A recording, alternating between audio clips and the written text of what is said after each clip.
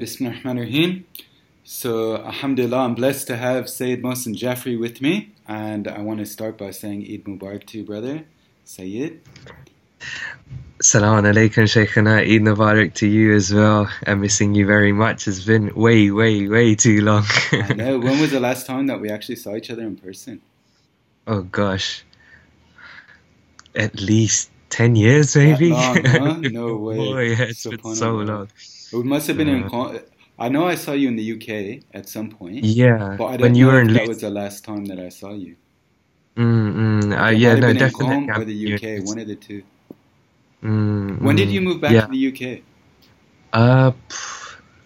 2018, I came back Okay, from Qom. okay. So, yeah. Wow, so And as they say, how long were you in Qom altogether? so I went in 2009 and I came back in 2018. Okay, So I was there for around, I spent 9 years doing lots of ziyarat and yes. so yeah. They say that there's some hearts that are so close they hardly need to meet. So that's what I feel Subhanallah. like with you Yeah, for yeah. sure. I Definitely, definitely, Sheikh. No, I loved the time I signs. had with you in Qom. It was the best. It was the best, No, it mashallah. was You're really one of my amazing. favorite people from there, wallah. No, Jazakallah. Thank you so much, Sheikh. And obviously you're a lot more senior to me, so that's an honor for you just to say No, that. But I'm just I an do old respect man. Nothing. Just, that. just numbers wise and age, I'm older. That's it. Yeah, and just to throw some names out, do you remember all the times we spent with Alexander Of Khalili? course, of Yeah, course. some Uh, really nice yeah, discussions. Like, subhanallah. What's he up yeah. to? He's busy with a lot of research and translation work, and he was teaching at the Hausa, so I'm presuming he's doing that online now. The house in the In UK, fact, yeah? yes, the Hausa in the UK. Yeah. Yeah. There's a really nice book of Atullah Khamnai in Farsi. It's called Tarh Kulliya Andishe Islami Dar Quran, and it's a big, like, good 600-page book, Oh, and wow. Alex has just finished the translation of that. It took him almost a year, and so I know he was busy with that, and hopefully, it Is comes it out. And published? It's not published yet. no, I think within the next month or so, it should be good Do to you know go. the title in Yeah. English? We still haven't figured it out. No? Okay. It was so complicated, the Farsi title of it, that we just couldn't figure. We literally started making up words in English. Sometimes you gotta do it, yeah? Yeah. But I'll definitely keep you informed. Inshallah. Yeah, Yeah. do so Oh, we could try to kind of advertise it, market it, get people to buy mm, it, inshallah, read it. yeah, I think I definitely. remember So, him working on it. He's yeah, been working on it for a potentially. while. Yeah. Yeah, he has been, but he was commissioned properly in the last year or so. So I Okay. think it's been just over a year. So it might Yeah. be something else I'm So thinking about then. Because I potentially, haven't, you know him. He's always working on different books and for stuff. So sure, for sure. like, an asset in the community. Yeah. Yeah. So we're definitely in some interesting times here. The world is Mm, changing in front of us, right, with this mm, coronavirus pandemic. yeah. Yeah. I know in Australia Definitely. right now we're in lockdown. We could leave the house Hmm. for essential shopping, for exercise. They've closed Mm, down pretty much everything though, so only the supermarkets, pharmacies are open. I don't know what else. Very few things are open. I've been in the house for most of the time. I've gone into work a couple days, but most of the time I'm working from home and I'm just home. So it's very different yeah. for me. How's it over there in the UK? No, pretty much the same thing. Like, it's as you know, the daily death toll over here is still rising. Yesterday it was 930 something, just in one day, and today I'll be very surprised if it doesn't touch 1,000. Yeah. So the situation is pretty bad over here. Again, just the essential supermarkets are open, pharmacies are open, but that's pretty much it. To the extent that my brother, he's been stopped by the police a couple of times. He was driving and the police stopped him and asked him where he's going to make Wow. sure it was essential travel. Yeah. Do they give you Um, fines? I've heard that they have started giving fines as well. Yep. So I think Luckily, here my you brother have a didn't get thousand one. dollar fine. Oof, yeah. No, they are taking it seriously after the what I would say the initial mismanagement, to put it very lightly. But the situation is not good. I mean, if you look at our own community, for example, I was volunteering at a place which is actually doing the proper ghusl of people who are dying from COVID. Oh, wow. And COVID-19. And just the amount of work that's put in to make sure everything is disinfected after everybody. And, they were getting 3-4 people every single day.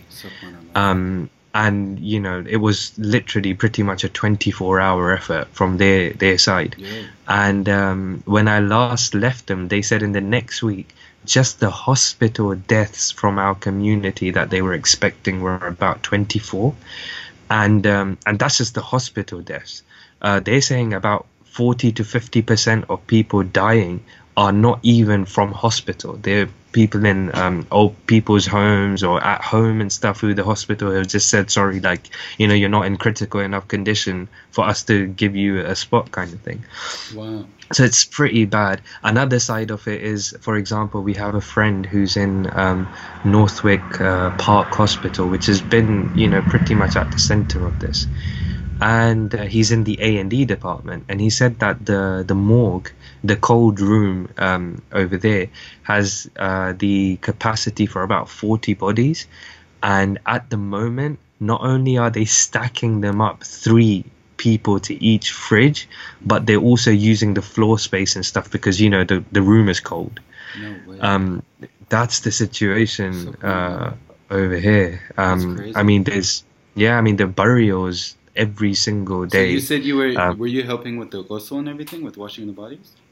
I wasn't helping with the actual washing of the bodies itself, but just volunteering around it. So, for example, they couldn't the person who was providing the caskets, for example, they were not able to produce enough. So the center actually started sourcing their own wood and started making it on site.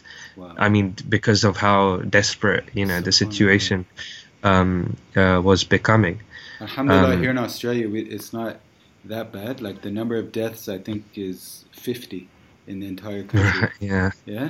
Yeah. It's nowhere near as bad. But, everyone's worried about a spike coming, and if they're not able to flatten the curve, then the beds in the hospital will be taken up, and then that's when the death tolls really spike. So Yeah, I mean, worried like about over that. here. Yeah, over here, I mean, we've given at least 4 or 5 shahada from the Muslim Shia community, doctors working on the front lines who were told of the danger and they still went in saying, no, we're going to help out.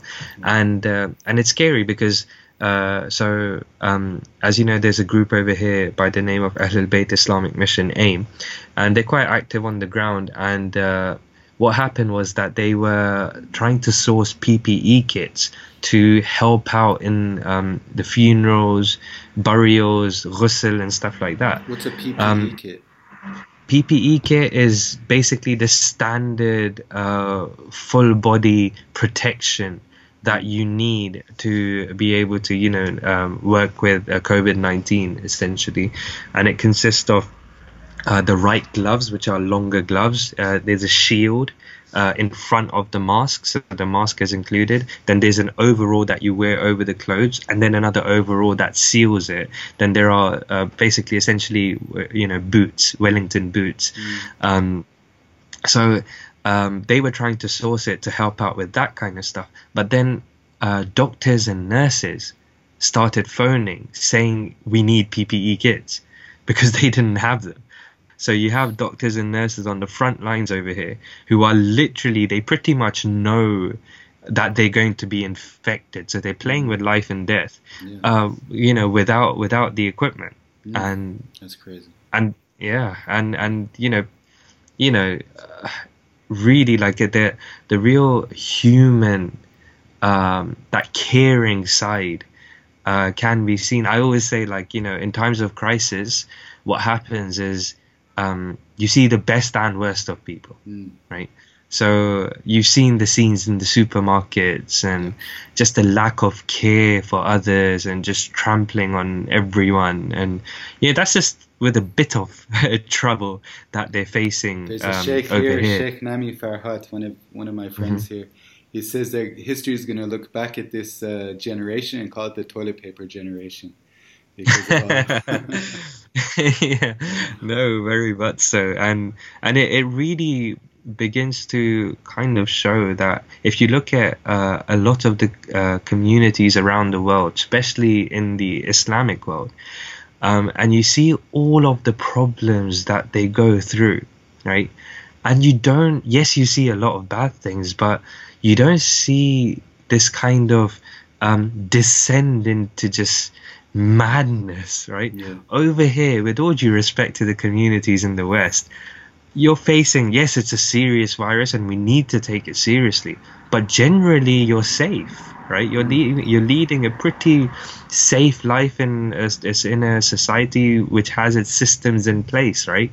yeah. And you see the descent into madness, and you just think, imagine if they faced even a percentage of the problems that they inflict on the rest of the world. Imagine what the situation would be like. Do you But think? Do you think that's that? that's where they're at. Let me stop you for a second. I was actually thinking about that a lot because obviously people, you know, the different situations people are in and the different levels of stress or the different stressors that they face affect them in different ways. And you could see it definitely here in the West where something that might not seem to be too difficult or might not seem to be too, such a huge hardship that people face in other countries, but it affects them Mm, in the same way, if not more. Why do you mm, think that is? Like, do you think it's just people are kind of weak and fragile here, or do you think it's more the human psyche kind of gets into a state of comfort, and then because they're in this state of comfort, any form of discomfort they can't take, anything that's more difficult than the situation that they're used to becomes mm, this incredible hardship. And then how they react to that and how they face that is obviously different mm, across different human beings. People will face it in different ways, right? So I think it's an yeah. interesting Mm. dynamic, right? No, it is, and there's definitely different factors Mm, involved. I mean, one of the things that I've especially realized about not just our community but the wider public over here is that they like the status quo.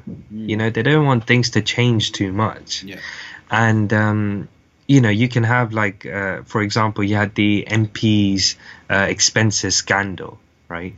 And things didn't change after that, not because they shouldn't, but because people don't like change, mm, right? So they almost said, "Do you know what, this is just how the system is," kind of thing, right? yeah, And so when there is that change kind of enforced upon you mm, by God, essentially, you know, this virus that has spread, yeah, like if you're not used to getting out of your comfort zone, if you're not used to the situation around you changing, then you're not going to be equipped to deal with that. yeah, And then you'll just be basically doing whatever your basic animalistic instincts are telling you to do, you know, mm, fight or flight kind of attitude, because you haven't grown the human skills that deal with change and crisis and so on and so forth.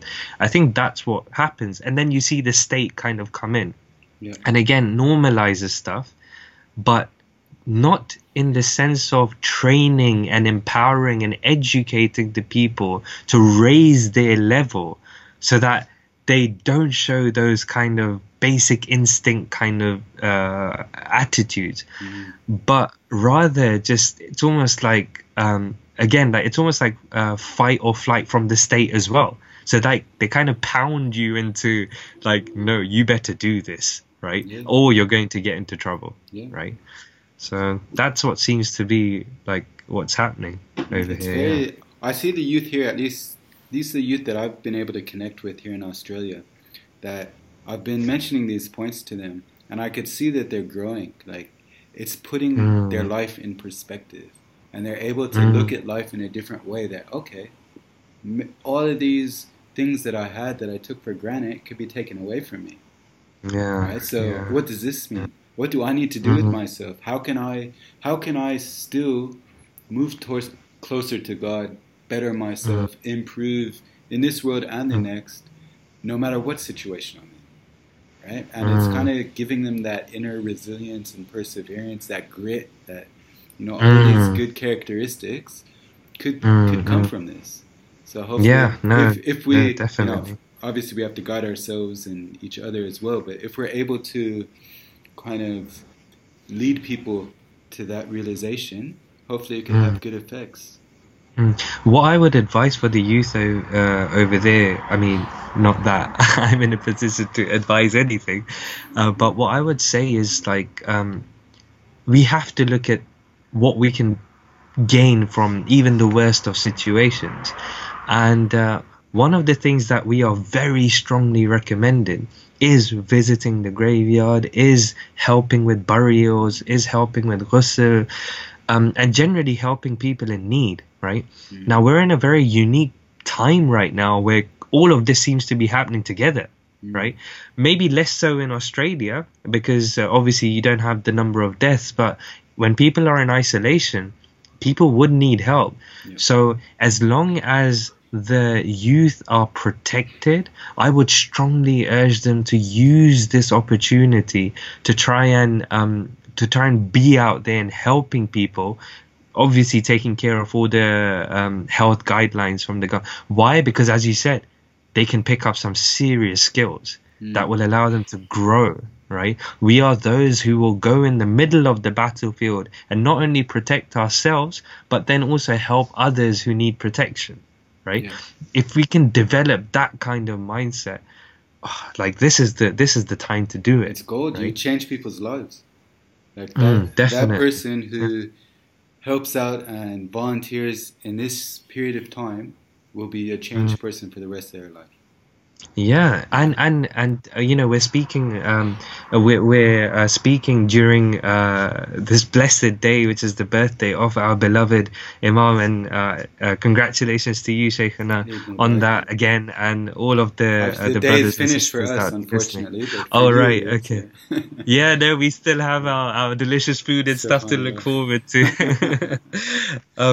So, one of the things that we can do right now, Shaykhana, is show the world the solution is with us, Mm, right? We will be the ones who will help you out in isolation. We'll deliver your groceries. We don't care if you're Shia, Sunni, black, white, pink, blue, whatever you are, right? Now is the time to show the world that, look, you've tried everything else, right? mm, The solution is us. yes. We are in such a good position right now to be able to reach out to the general public and say that, look, and then they will be proud that, do you know what? I didn't know who Ali was. I didn't know who Zahra was. I didn't know who Hassan and Hussein were. But I am so proud that we have the lovers of these personalities in Mm. our communities, right? Alhamdulillah, This we is do our. have some of the youth are doing this. I was actually reading on Facebook Mm, before we started talking, and as I was scrolling through, I saw a number of youth had made posts that, look, I'm here for you. All my neighbors, whoever needs help, just let me know. I'll go do your shopping mm, for you. I'll do, like, everyone's trying to do their part, and it's mm, good to mm. see that everyone's taking that No, initiative. Obviously, more than just a post that's on Facebook, beautiful. but Yeah, like yeah. you definitely see that, and I definitely see Mm. there's organizations that are starting to kind of rally the troops to be able to do this, and alhamdulillah, No, that's it's amazing. very good. What I've seen our scholars do is make sure that the link for the youth is very clear between what they're doing right now and their relationship with the Imam of the time, Mm. right? That's The something that we could build relationship on. with. Yeah. Yeah, I think that would be really fruitful. As you know, the discussions have been kind of up there. Like, we're facing so many problems and so many troubles, and then we have like this kind of this pandemic, which in recent history has not happened. I would even say more so than even the Spanish flu, in how it's gone all over the world. Mm. And the question comes up, like, is this one of the signs, right? Mm. Is the Imam, like, around the corner? And I remember there was this And this has become like my motto now. You may have seen it on my Facebook as well.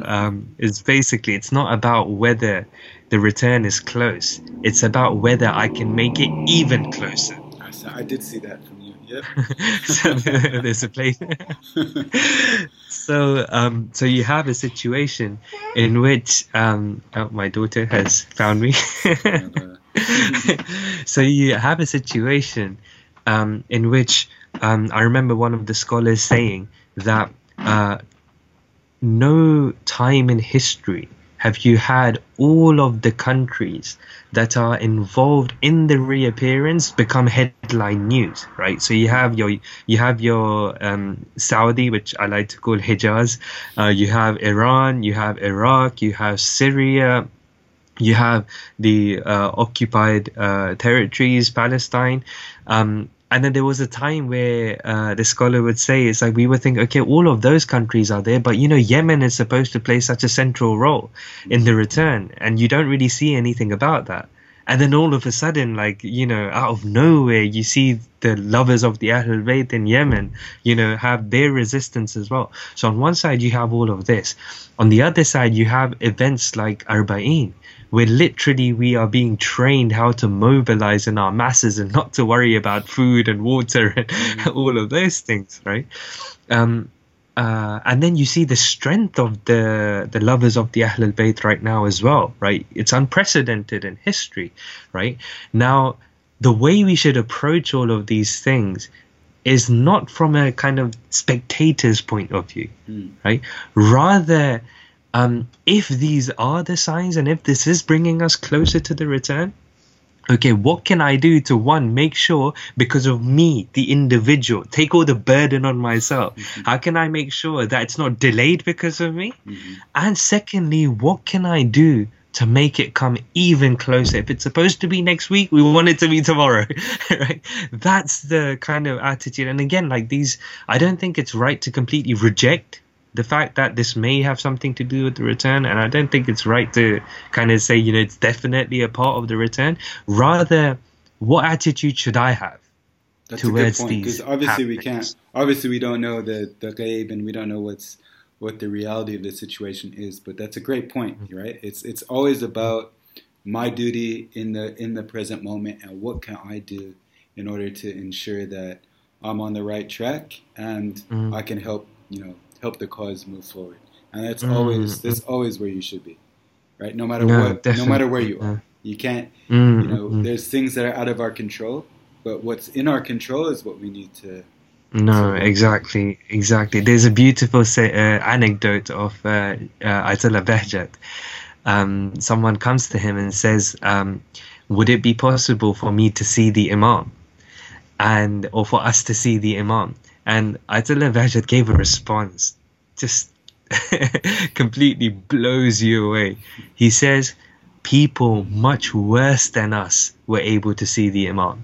Didn't Shimr see Imam Ali alayhi salam? Did he not see Imam Hassan alayhi salam? Did he not see Imam Hussein alayhi salam? Right? That's very true. Sheikh Behjat said what's important is to work on your surroundings and your heart in such a manner that if you were to see the Imam, you would benefit from it, right? And I remember Sayyid Hashim Musavi, who's the representative of Ayatollah Khamenei in the UK at the moment. He mentioned this story of Sheikh Behjat, and then he said that a sealed heart is like a sealed can. If it is even in the ocean, right, no water can enter it because it's sealed. Right, so we may be right in front of the Imam, right? But if our hearts are sealed, what's the point? We're not going to benefit from it at all, right? So again, it's about what can I do to myself? What can I do to my surroundings? And those things which, as you said, are in my control, that would help me use these kind of situations around us right now to motivate me to build a stronger relationship with the Imam. And it's a very good time right now, a catalyst, you can say, to kind of shift our focus in the right direction. Yeah, definitely. Interesting times, as you said. 100%. Are there any things that you could, if for the people who are listening to this and who watch this, what kind of points can we give them to that are more practical? Because the ideal is, yes, definitely, I want to do whatever I can to get closer to the Imam, to bring the Imam back as quick as possible.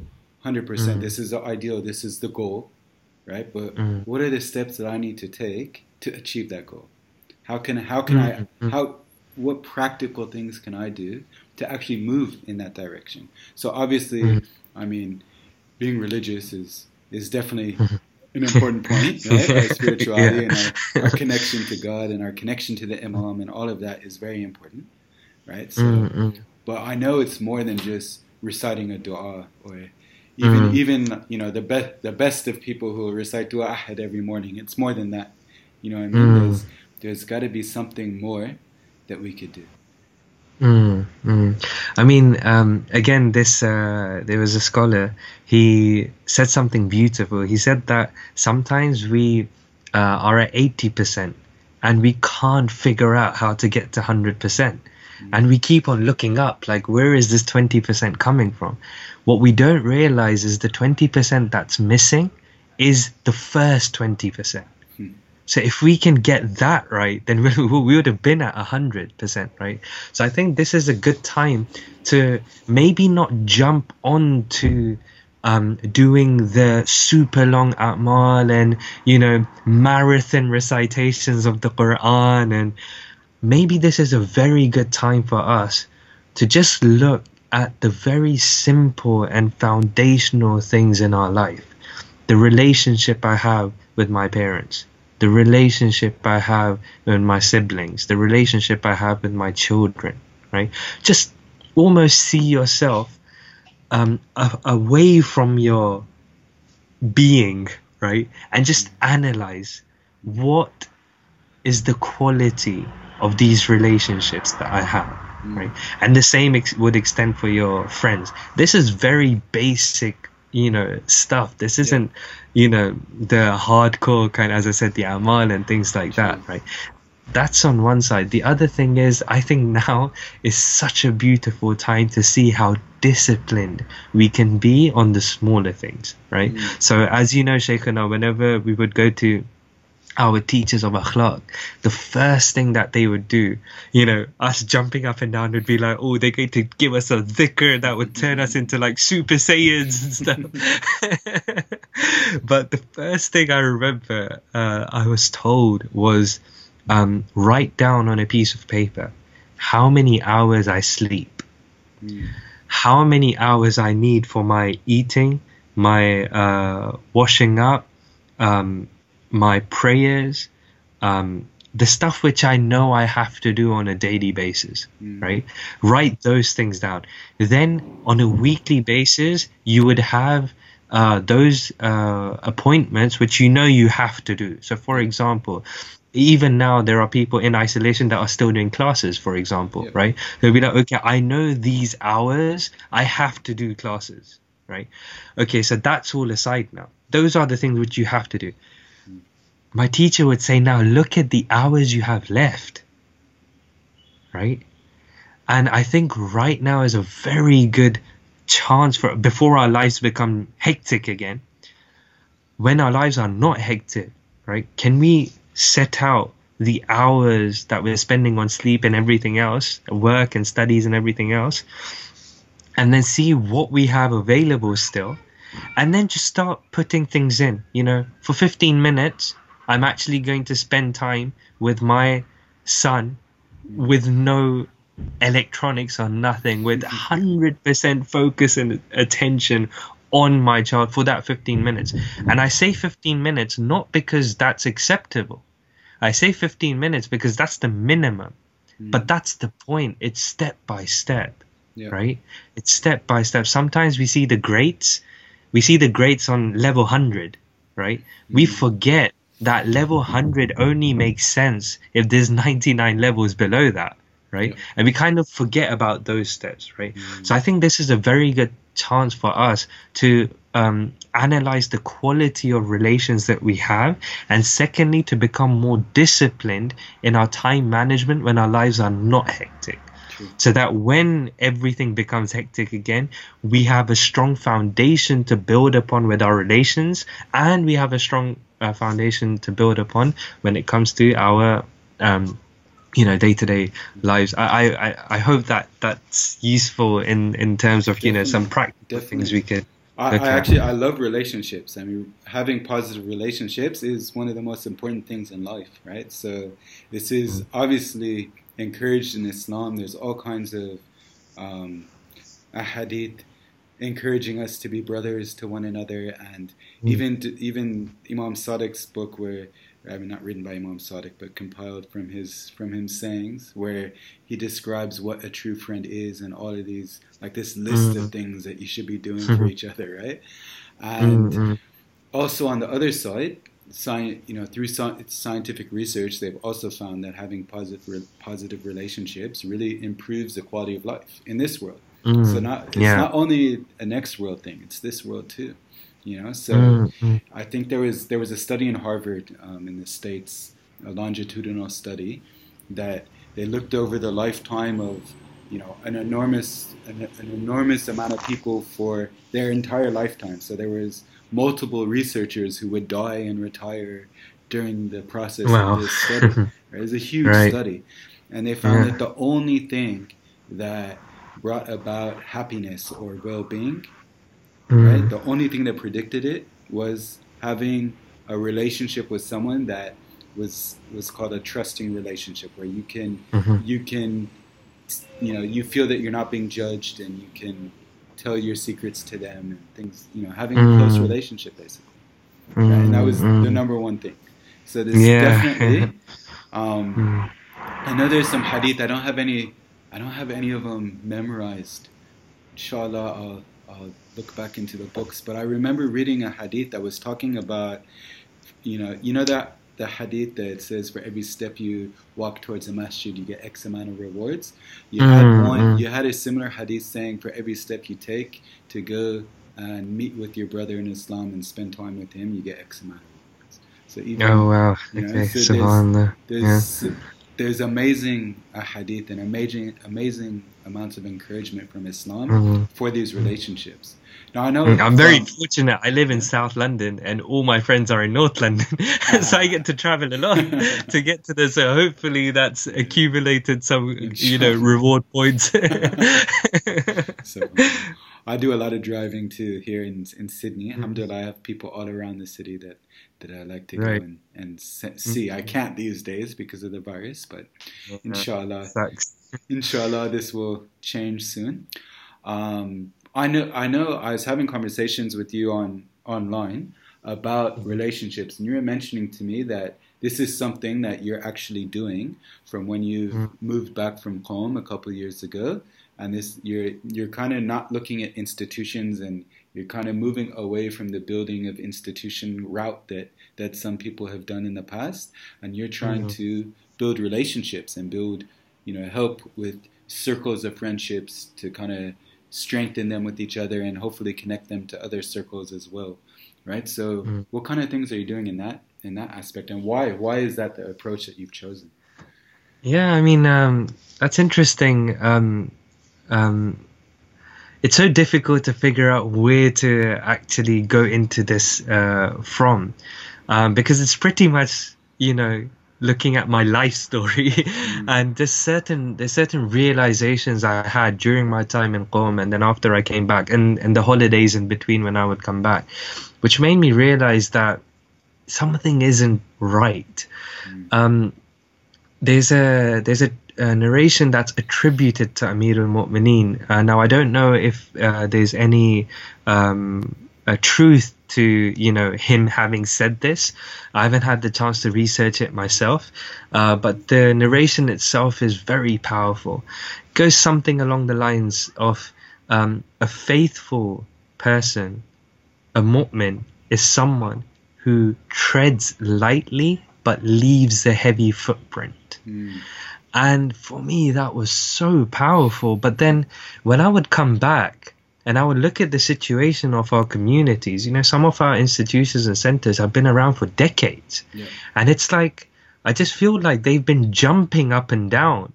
And you look at where they were jumping, and it's as if no one was there, right? Which was like the opposite of what this narration says, that even the smallest of movement by a mu'min should leave a heavy footprint, right? No, I get that. 100%.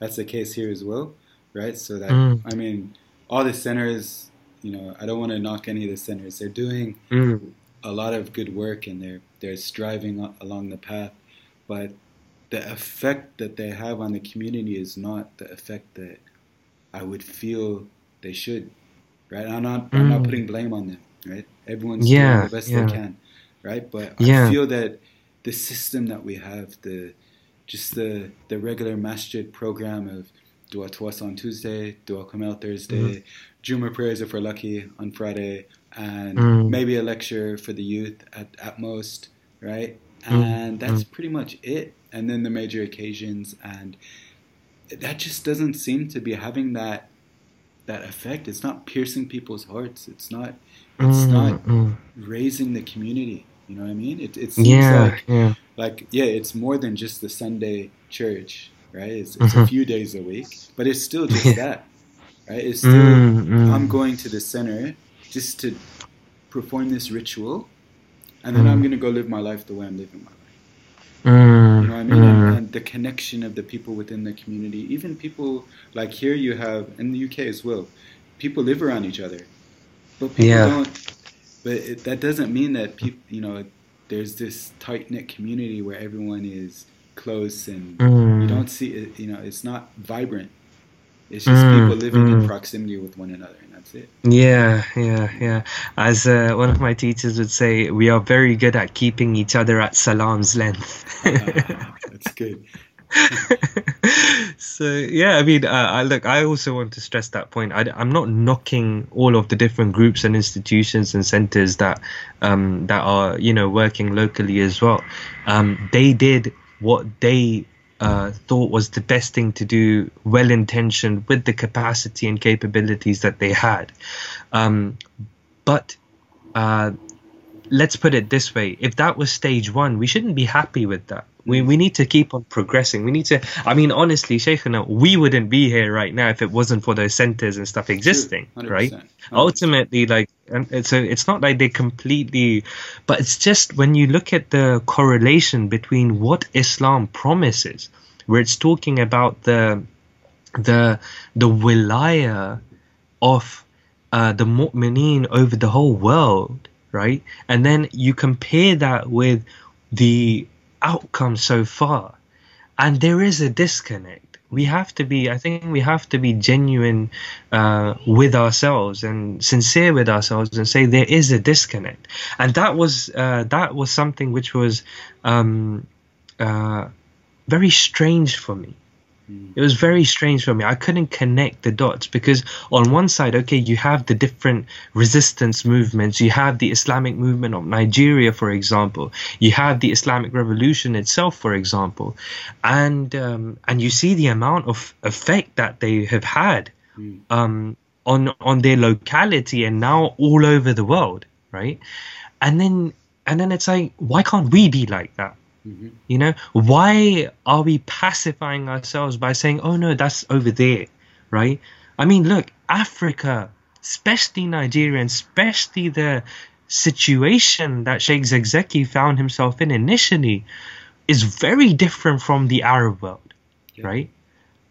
And even from Lebanon to Iran, it's very different. Why didn't they say, oh, why didn't they pacify themselves by using that excuse, right? And that was really frustrating for me. It's like, no, this can't be okay, right? Is what is expected from us to become good events organizers, or is it expected of us to become a movement, right? Because there's plenty of people who can organize events 1,000,000 times better than us.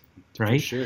And they don't have to be Muslims to do it either, right? It's just I was having a conversation with a brother. Just, have you ever seen those motivational speakers?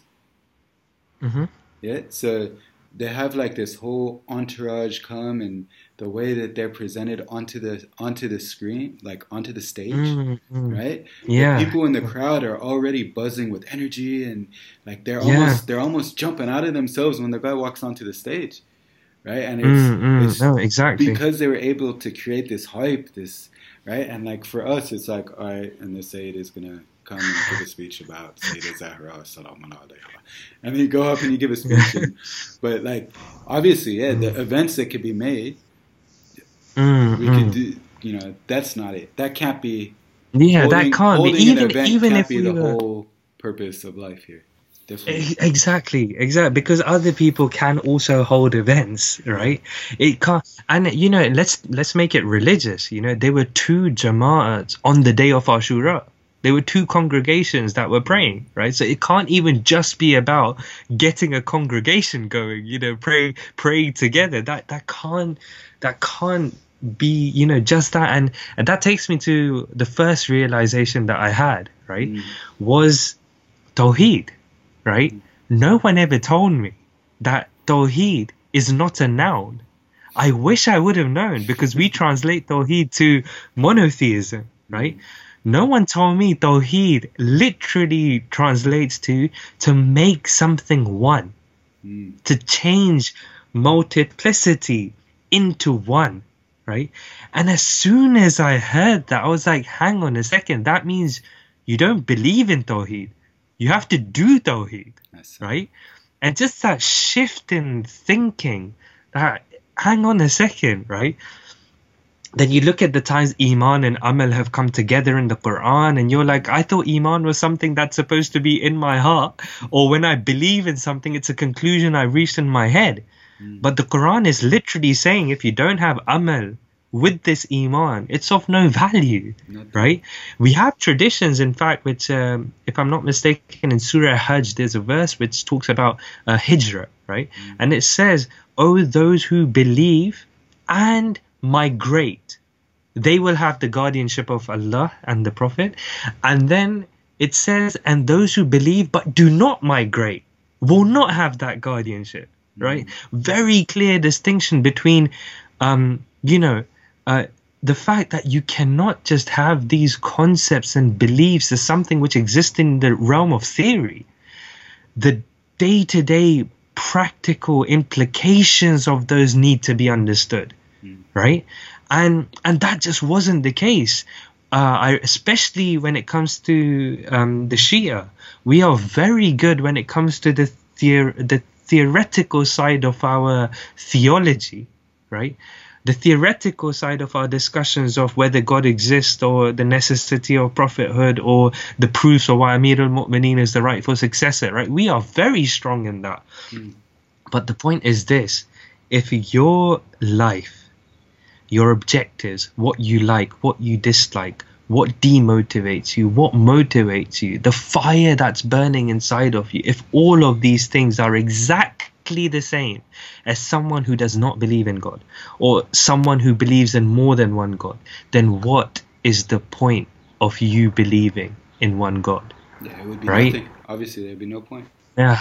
Yeah, you just be. Yeah, and that was the realization. It's like, hang on a second, we're supposed to be different from everyone around us, right? And I just did not see that in our communities. Yeah, I saw the primary objectives being, okay, we need to have safety, we need to have a big house, a big car, a nice job. I'm like, that's exactly the same as someone who doesn't have God. That's exactly the same as someone who doesn't have the sacrifices of Imam Hussein and Lady Zainab Salam. So what's the point? Right? And I thought, no, there has to be something that has to change. And again, when you look at the movements which are successful in today's age, right, you see that, no, they are different. What burns inside of them is different from those who don't have those personalities, from those who doesn't have Allah, for example. So that was the first realization, that Tawheed is actually, to make something into one, as opposed to just believing in the existence of God.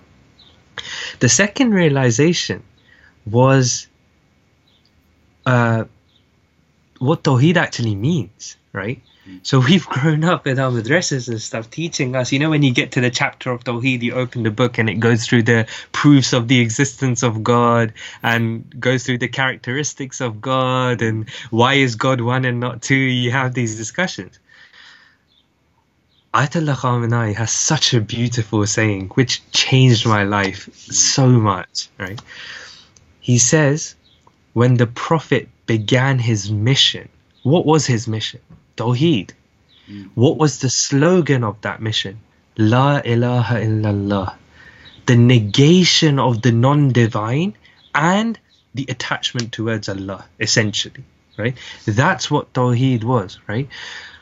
He said as soon as the Prophet made that slogan, it had two immediate effects. The first effect was it shook the non-divine and the oppressors. And the second effect was it became a source of hope and a magnet for the oppressed, for the downtrodden. He didn't stop there. He said, you as a muwahhid, someone who believes in Tawheed, your existence should have exactly the same effect on your surroundings.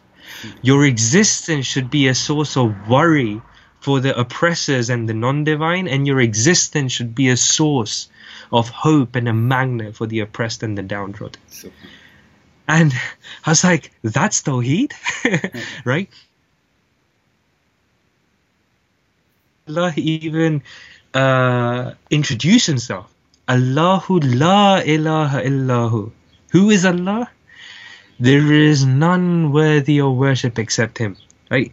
So if you want to understand Allah, understand him through the negation of the non-divine, and then you'll get to the divine, right? So again, when I understood, oh snap, right, that's what Tawheed is. And again, linking it to the first point, that means you have to do this. Don't just believe in this correct understanding. You actually have to act upon it. You have to work in a way that you are negating the non-divine, whether that's the non-divine education system, the non-divine financial system, the non-divine governmental system, right? And you have to strive to establish a divine educational system, a divine governmental system, a divine financial system, and so on and so forth, right? So that was the second realization that really hit me, right? The third thing that got to me was, and this is pretty simple, we have a living Imam, right? Who is not living in the sense he was there once upon a time and he'll be there in the future. No, living right now, right? And because he is alive, our allegiance with him also needs to be alive. We cannot float through this life purposelessly, right? We cannot, let me just put it this way, we cannot float through life, right? We have an Imam who we're supposed to have given our allegiance to, and this allegiance is alive just like how he is alive, right? So again, this meant that my life had to be with purpose, right? It couldn't just be, I couldn't just continue going how everyone else is going, kind of going with the flow and seeing where, which was the case with me in Qom as well, right? This isn't just about whether you're a student or not a student, right? I realized there's two types of people in this world. Those who live with purpose and those who live without purpose, right? No matter where you are, you can be the most purest and best soldier for the Imam of your time halfway across the world from the Hawza, right? And you can be the worst enemy and the most dangerous person for the Imam whilst being in the center of the Hawza. Shaykhana, me and you had experiences with individuals like that who happened to be from Australia as well. Can I just add? Right? So what I understood was that it's very important to have a purposeful life, and we as the lovers of the Ahlul Bayt have a purpose. We have a living Imam to whom our allegiance should also be alive. And then the fourth realization, which is the last one, which brings us on to the discussion of the relationships. I realized what wilaya means, and I realized the importance of it, right? So unfortunately for a lot of our community, wilaya or being wilayati is a reference to accepting the imamat of Amir al-Mu'mineen, or being wilayati had no meaning before the revolution in 1979. Right?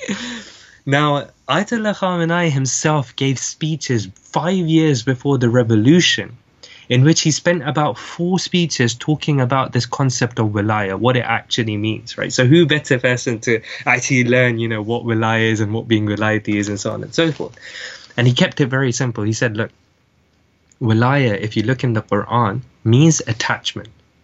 That's it, right? There are 2 ways of looking at this attachment. One is there is a horizontal wilaya and a vertical wilaya, right? Horizontal wilaya is the attachment that you have with your peers, with one another, with the mu'mini.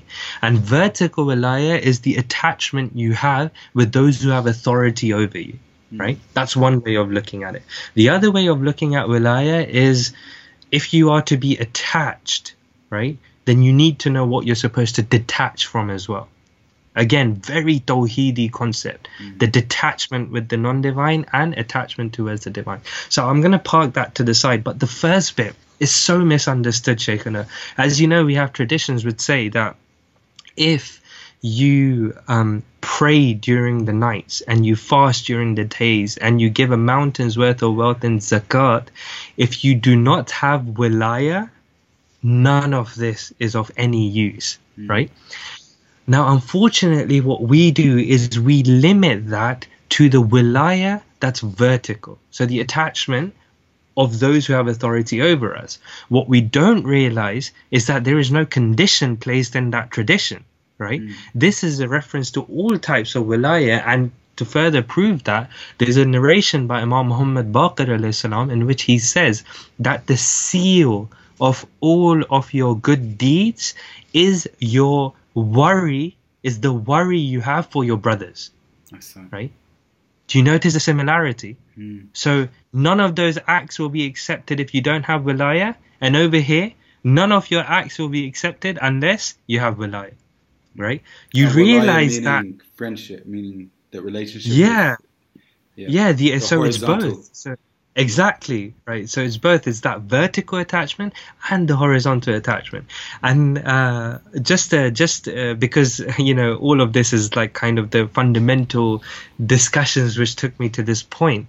My teacher once told me, look, there's a narration from Amir al-Mu'mineen in which he says that fight your nafs the way you fight the enemy in the battlefield, right? And then there's another narration which says that it is harder to conquer your nafs than to conquer a fortified city in the middle of the day by yourself, right? Now, my teacher said to me, what we get from this is, oh my God, it's so difficult to conquer your nafs, right? And he says, no, what we're supposed to understand from this is which idiot, right, would try and conquer a city by themselves, right?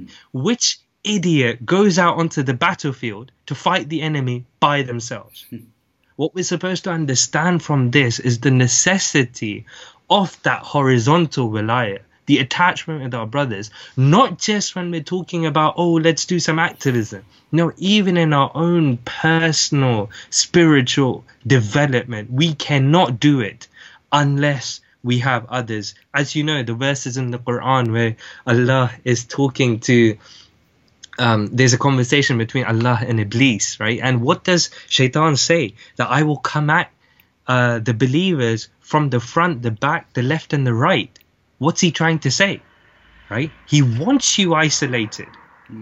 He wants you alone, right? But if you had a whole army, if you were getting rid of your weaknesses and strengthening your strengths alongside your friends, where they tell you what weaknesses you have and they tell you what strengths you have, right? How is Shaitan going to isolate you? How is he going to surround you, right? That's the kind of approach that we need to have, and that's the importance of that horizontal wilaya and the attachment and stuff, right? That's how central it is to us as well. I think here in Australia, at least some of the brothers that I'm around have realized that point as well. Like I think not as well as you have articulated it though, right? So I think we'll definitely learn from. I'm gonna have them watch this bit, but there's definitely a group that have gotten together and they said, you know what, we need to build these relationships with each other. We need to create this strong group of mu'mineen, and we've started to hold dua programs, so dua tawassul, dua kumail, Tuesdays and Thursdays. Obviously not now, but inshallah when the restrictions ease a bit. But we've been doing that close to a year now, I think. What we've been doing is we'd get together, do the dua, and then we'd hang out afterwards. So it wasn't do the dua, all right guys, Khudafis, see you later, and never talk to each other again. Yeah, we'd actually sit there, and the dua was what would bring us together, but then the gathering afterwards, right, is really where where the most benefit was, I think. It's that's the Islamic movement. It's hard to say that more benefit than a dua, but obviously that we wouldn't give a lecture. Like there's another sheikh that participates as well, so it's me and a sheikh by the name Muhammad Dahani who's studying in Lebanon, and we'd go there, we'd open up discussions, and we'd just talk, and people would just bring up questions, and everyone would have the floor. It's not like it's only us two talking. Like everyone would talk and give their opinions, and we'd bond. And I found that after we started these programs, I started going fishing with a couple of the brothers. We'd start go play board games at one of the brothers' houses over on the weekend, and like this connection between each other grew, right? And I became closer with this group.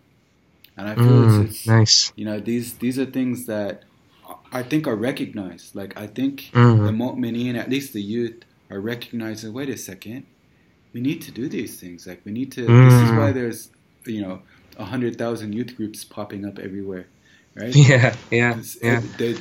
They recognize this need of needing to have more than just the ritualistic Islam. Like we need to do this together, and inshallah, with your du'as we'll be more successful. And obviously, as one thing you mentioned earlier, having that direction also is important. Not doing it just to say, hey, this is a good thing to do, but keeping in our mind, why we're doing this. We're doing this because we want to connect to the Imam. We want to hasten his reappearance. We want to do something which will enable us to see him, but not only see him as you mentioned, as Shimr saw the Imam, but we see him and connect to him. You know what I mean?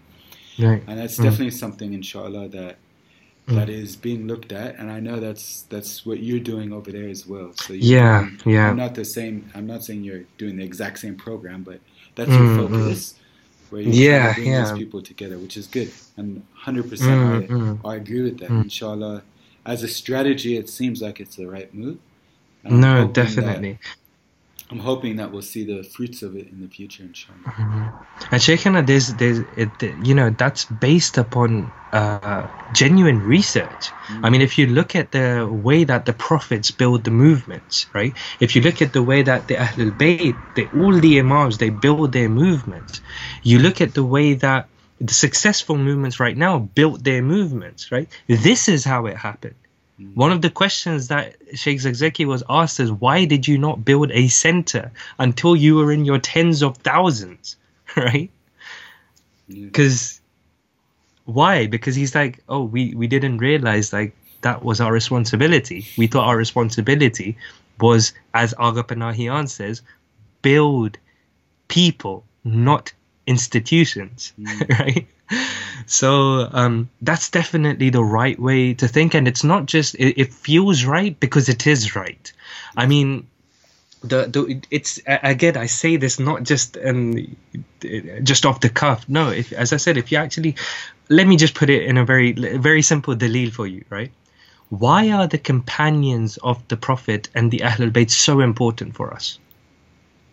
The reason why they're important for us is because they are the ones upon whom the Ahlul Bayt and the Prophet spend the most amount of time, energy, resources. Simple as that. That's how they worked. They worked by being with the people and building those relationships, building their core groups and circles. And then those core groups and circles eventually went out. And remember, this is an understood concept as well in marketing as well, that the majority only will accept what you believe if someone else has tried it already. Right? And that's essentially what the companions would do, because they had such strong links with each other. When they would go into society, right, society will be attracted and they would want to be a part of it, right? And that's how they would grow. Inshallah, what we can do, unfortunately, I've run out of time, and I think I've tired you, Shaykhana. Yeah.